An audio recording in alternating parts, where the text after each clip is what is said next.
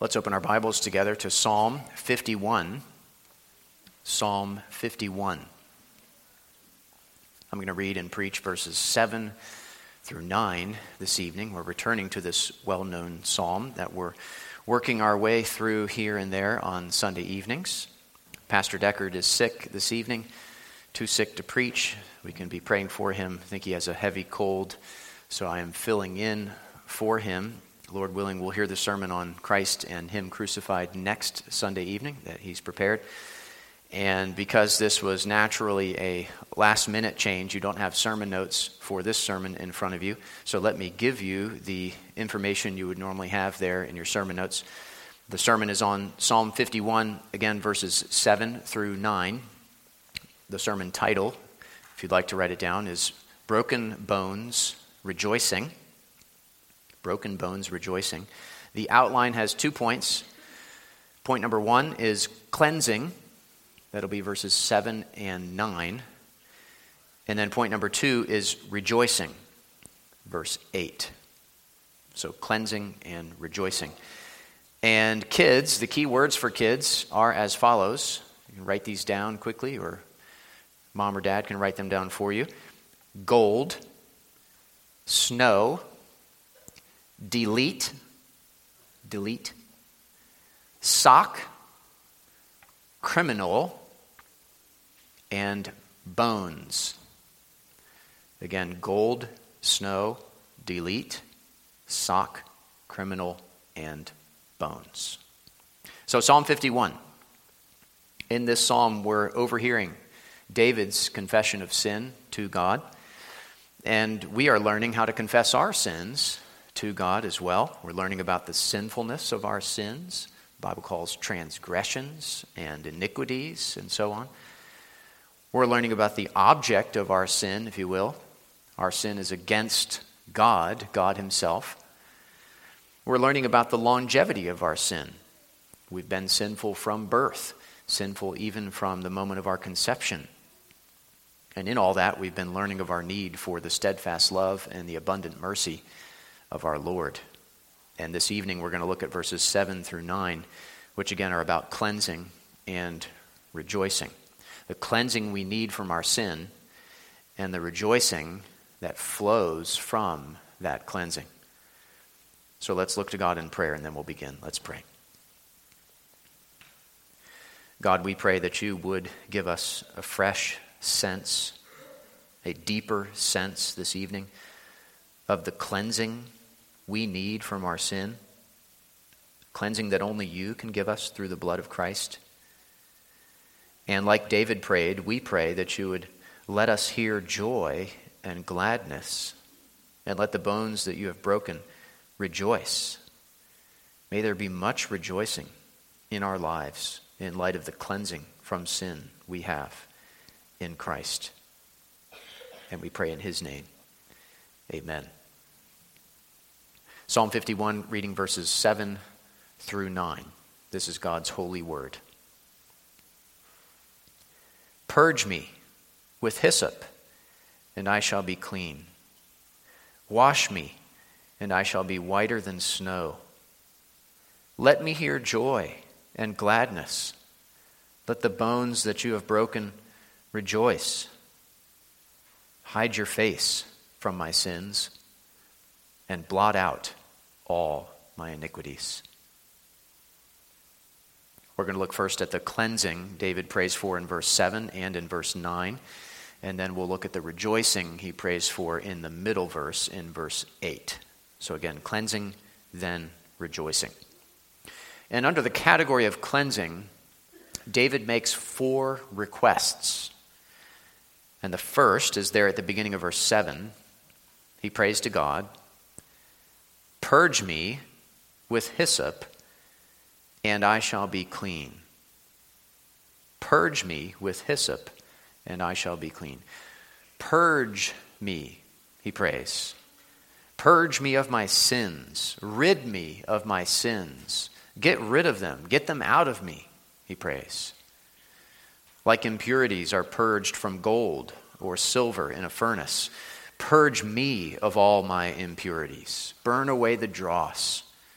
Consume my dross and refine my gold. Purge my soul of my sin, David prays. And notice the method or the instrument of purging that he mentions.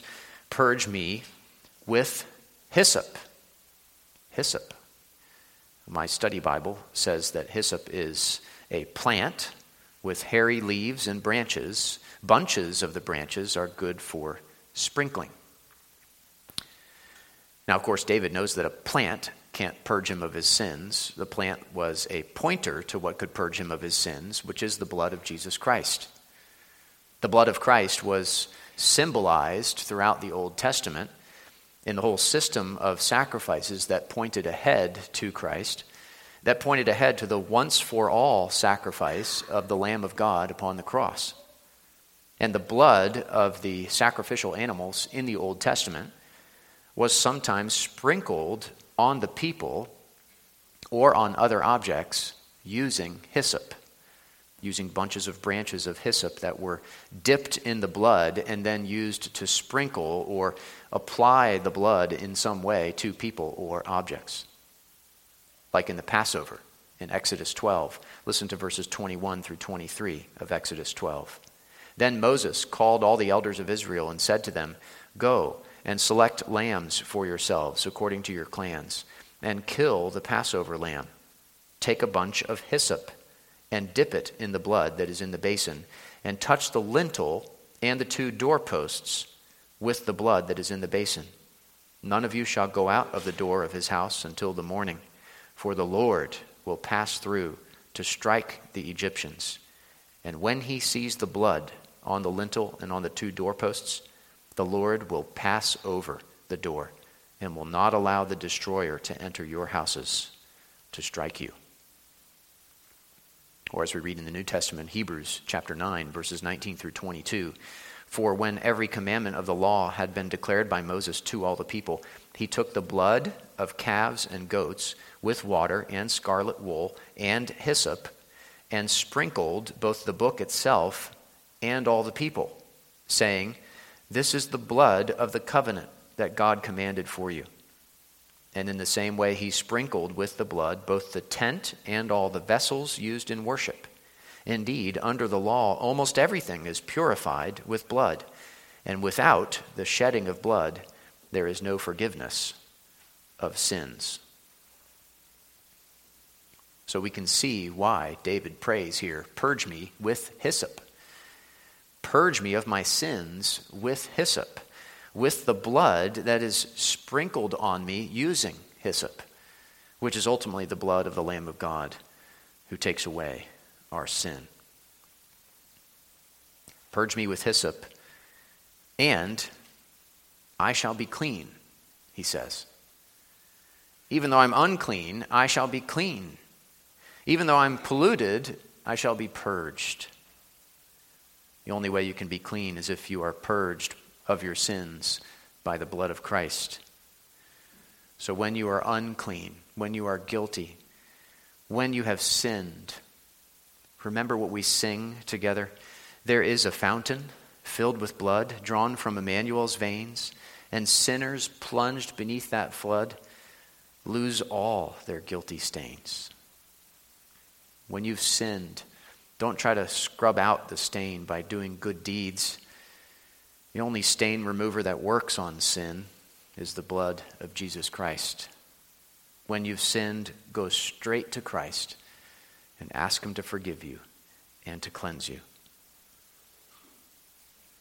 The second request David makes under this category of cleansing is in the second half of verse 7 there. He prays, "Wash me, and I shall be whiter than snow." It's a wonderful prayer for us to pray. Simple, humble, hopeful. Wash me, and I shall be whiter than snow. It's similar to what he said back up in verse 2. Wash me thoroughly from my iniquity, and cleanse me from my sin. Wash me, cleanse me, scrub me clean. Wash me thoroughly. Wash me inside and out. Wash not my feet only, but also my hands and my head, as Peter said to Jesus. Wash my thoughts, wash my words, wash my actions, wash my motives, wash my desires, wash even my dreams, wash my whole self. Wash me, make me pure within. Cleanse, oh cleanse me from my sin. We can't wash ourselves. We can't scrub our sins from our hearts. We can't remove the stain of guilt from our souls. Only Christ can. And Christ does through the gospel for all who put their trust in him alone. 1 Corinthians 6, 9 through 11. Or do you not know that the unrighteous will not inherit the kingdom of God? Do not be deceived. Neither the sexually immoral, nor idolaters, nor adulterers, nor men who practice homosexuality, nor thieves, nor the greedy, nor drunkards, nor revilers, nor swindlers will inherit the kingdom of God. And such were some of you. But you were washed, you were sanctified, you were justified in the name of the Lord Jesus Christ and by the Spirit of our God. David says, wash me and I shall be whiter than snow. Kids, I'm sure you've had the wonderful experience before of waking up in the morning on a cold winter morning and looking out your window and seeing a big white blanket of fresh snow on the ground. Just beautiful white snow as far as the eye can see, as far as you can look out your window across the way. And that makes you feel happy, doesn't it, kids? Well, when Jesus washes your sins away, when you put your faith in him, then you are whiter than that big white blanket of snow, of fresh snow on the ground. You are clean. You are fresh. You are forgiven.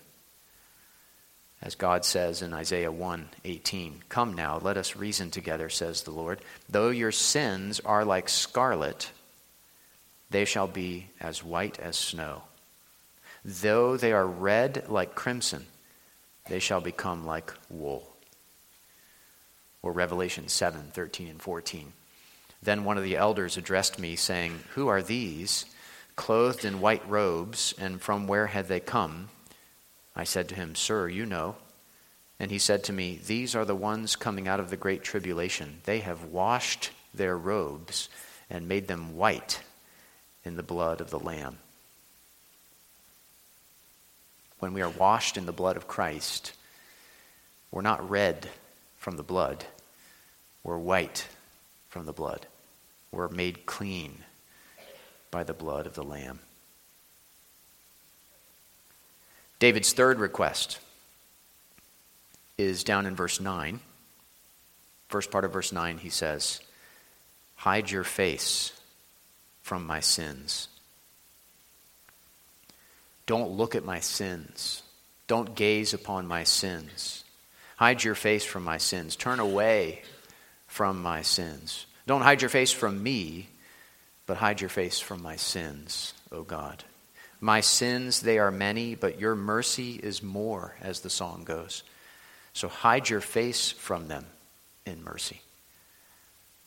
Of course, David does not mean, don't look, God, while I do this, while I commit this sin. That would be terrible. He's not asking God to look away while he does something so that God won't see it. God sees everything we do. Even everything we think and feel and desire, God sees all. Nothing can be hidden from the eye of an omniscient God. Kids, when you play hide and seek, which I'm sure you do, if you find a really good hiding spot, you can hide from your siblings and your friends, right? But you can't hide from God. No one can hide from God. He always sees us, which is both convicting and comforting if we trust in him. But what David is saying here is, don't look upon my sins in judgment. Instead, turn your face away from them in mercy. Don't give me what I deserve for my sins. Instead of pouring out judgment, pour out mercy on me. And then the fourth request is in the second half of verse 9. and blot out all my iniquities. He already prayed this back up at the end of verse 1. According to your abundant mercy, blot out my transgressions. Sometimes repetition in prayer is okay, as long as it's mindful repetition, not mindless repetition. And here David prays again that God would blot out his iniquities, delete them from my file, expunge them from my record, erase them from your book, he's saying. And don't just do that with some of them, do that with all of them. Blot out all my iniquities. Blot out the big ones and blot out the quote-unquote small ones. Blot out the ones I know about and blot out the ones I don't know about. Blot out the ones I remember and blot out the ones I've long forgotten. Blot out the ones that others know about and blot out the ones only you and I know about, O God. Blot them all out. Blot out every single last one of them. Jesus paid it all for us on the cross.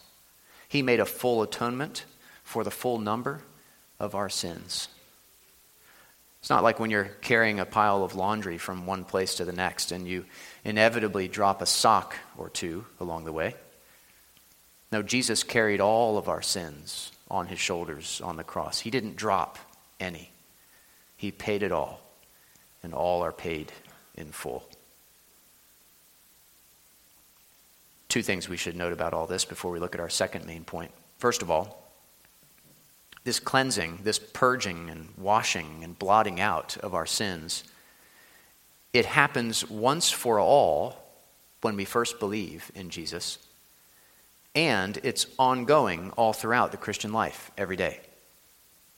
So it's once for all, and it's ongoing.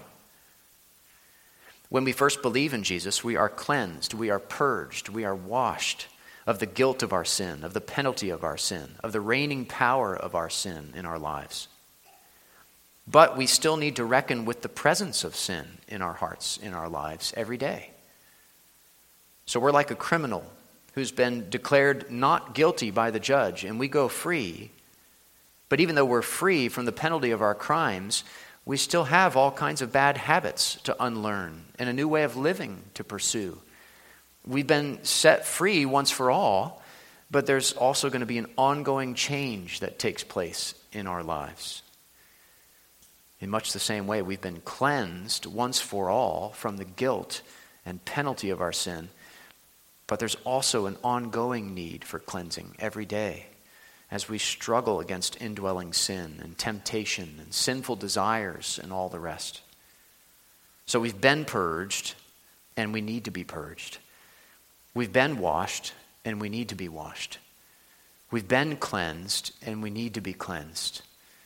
And the grace of Christ is the source of both. Secondly, I think this has implications for our relationships with each other as fellow members of this local church. Or if you're not a member of this church, wherever you are a church member, this has implications for our relationships with those we have particularly committed ourselves to through church membership.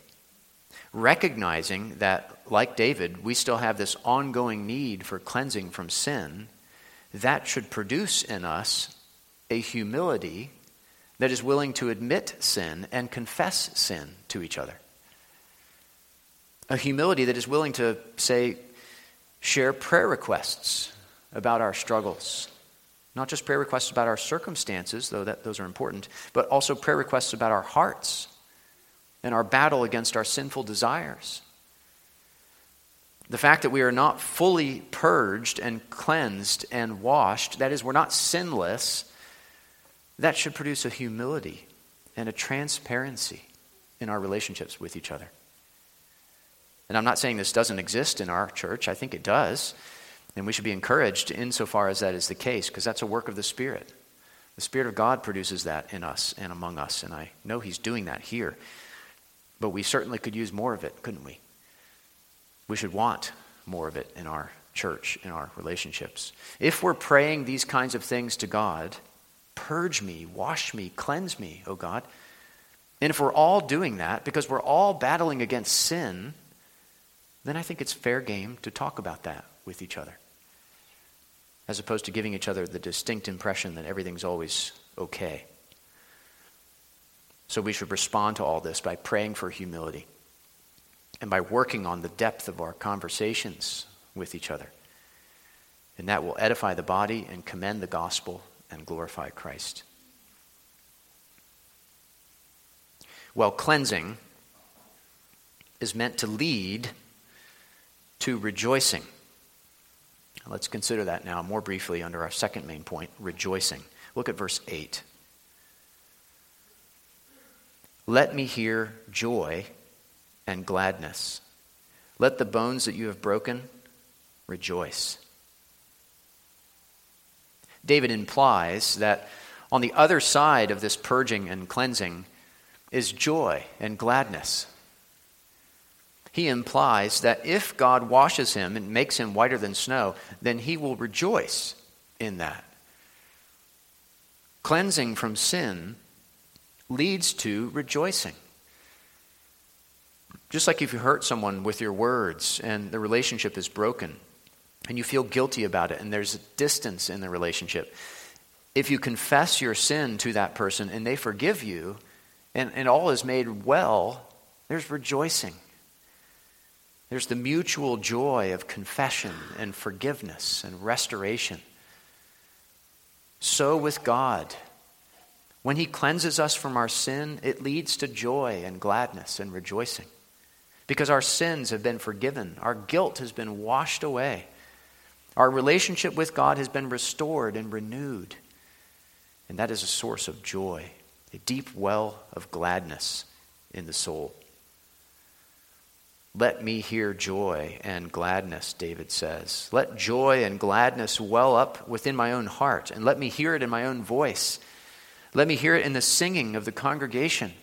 Let me hear it in the reading and the preaching of God's word. Let me hear it in the prayers of God's people. Let me hear it in the conversation of fellow Christians who've also been forgiven. Let me hear joy. Let me hear gladness. And let the bones that you have broken rejoice. David's bones that God had broken, metaphorically, he wants his bones to rejoice, metaphorically. But there's a sense in which this is not just metaphorical or figurative, because we read in Psalm 32, "For when I kept silent, my bones wasted away through my groaning all day long. For day and night your hand was heavy upon me. My strength was dried up as by the heat of summer." We are psychosomatic beings. We are soul-body beings. And what's going on in our souls impacts what's going on in our bodies, and vice versa. And guilt is heavy. It weighs a ton. It weighs you down, both spiritually and physically. It's a heavy burden on your back, both spiritually and physically. And it can sap your strength. It can drain your energy. It's like getting the flu in your soul. And that impacts your body. David's bones wasted away. God had broken his bones, so to speak. God's hand was heavy upon him. His strength was all dried up. And yet he's asking God to let those very bones rejoice. He's asking God to purge him and to cleanse him and to wash him and to blot out all his sins. And he knows that's going to have an effect on his bones, on his body. Just like guilt made his bones waste away, grace is going to make his bones rejoice. Let me mention two things we can learn from this, and then we'll be done. First, both guilt and gratitude often manifest themselves physically. Your face, your demeanor, the way you carry yourself, the tone of your voice, even your posture, can be affected by what's going on in your soul. Now, to be clear, when it comes to something like posture, I'm not talking about physical problems that lead to a certain kind of posture. If you have physical problems, you can be rejoicing and trusting in the Lord on the inside, even if you're slouching on the outside. And of course, we should be mindful of that. Rather, I'm talking about here, for example, slouching your shoulders when you're disappointed or discouraged or perhaps weighed down by guilt. That can happen. We've all experienced that before. And on the flip side, gratitude can also manifest itself physically. A cheerful heart will ordinarily show itself in a cheerful face. Sadness of soul produces frowns. Gladness of soul produces smiles. So think about that. Think about the connection between the inner man and the outer man. Both guilt and gratitude often manifest themselves physically. And since we have been purged from our sins and cleansed of our sins, as much as possible, we want that to show on our faces and the rest of our bodies. Somehow we want even our bones to rejoice in the Lord. Secondly, and finally, our rejoicing is fueled by our cleansing. Rejoicing is something we're commanded to do in the Bible. Rejoice in the Lord always. But we can't just white knuckle it. We can't just clench our teeth and our fists and just rejoice. No, rejoicing is powered by cleansing. It's fueled by forgiveness. True joy comes from the knowledge that we've been cleansed of our sins. David says later in the psalm, "Deliver me from blood guiltiness, O God of my salvation, and my tongue will sing aloud of your righteousness." Deliver me from sin, and I will sing for joy. If you want to rejoice, don't focus so much on rejoicing. Focus on the depth of your sin and the wonder of God's grace, that he would forgive you of all your many sins against him. Focus on the character of the God who responds to all these requests with a yes in Jesus Christ. And the joy will come. Gladness will be stirred up within you. Rejoicing will follow. Focus on the cleansing you have, and your broken bones will rejoice. Let's pray together.